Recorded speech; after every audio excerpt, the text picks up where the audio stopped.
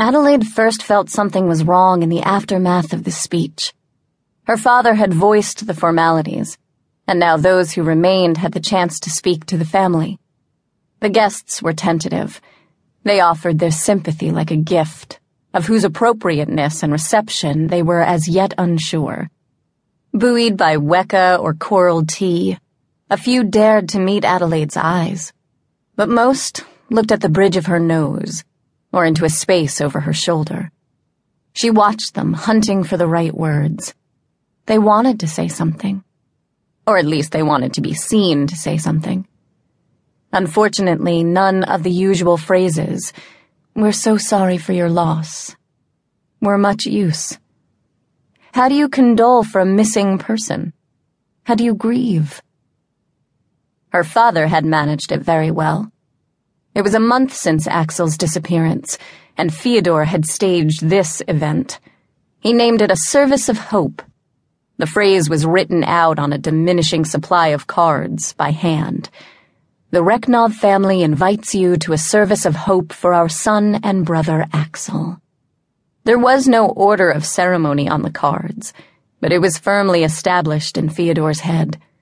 First the assembly, with a pianist providing background music. The repertoire was classical, nothing too well known or too sentimental. A few words explaining the situation, for protocol's sake rather than to fill anybody in. And then Fyodor's speech.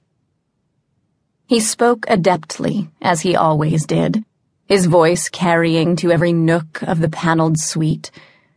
The rooms were quiet and graceful, their walls striped with narrow ribbons of mirror, red cedar and sequoia. Subtle lamps drew out the natural richness of the wood, whose polished surface gathered hazy impressions of those who passed. Other than the ferns and a scattering of tables and chairs, the rooms were unadorned. They were also windowless.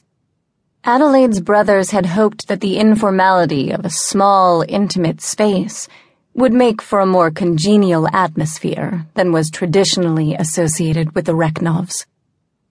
At the walls, security guards stood rigidly enough to be all but invisible.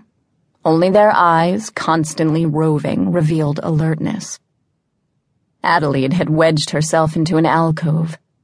The space was wide enough to seat 2 people, but Adelaide crammed her legs in too, denying anyone else access. 2 things separated her further from proceedings: a lace veil covering the upper half of her face, and the fronds of a meter-high fern.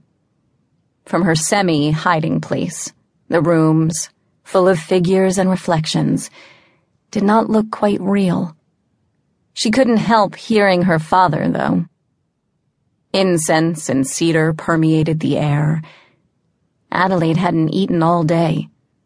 The Swedish smell and lack of food were making her feel nauseous. She loosened her tie and undid the top button of her shirt, and felt a little better.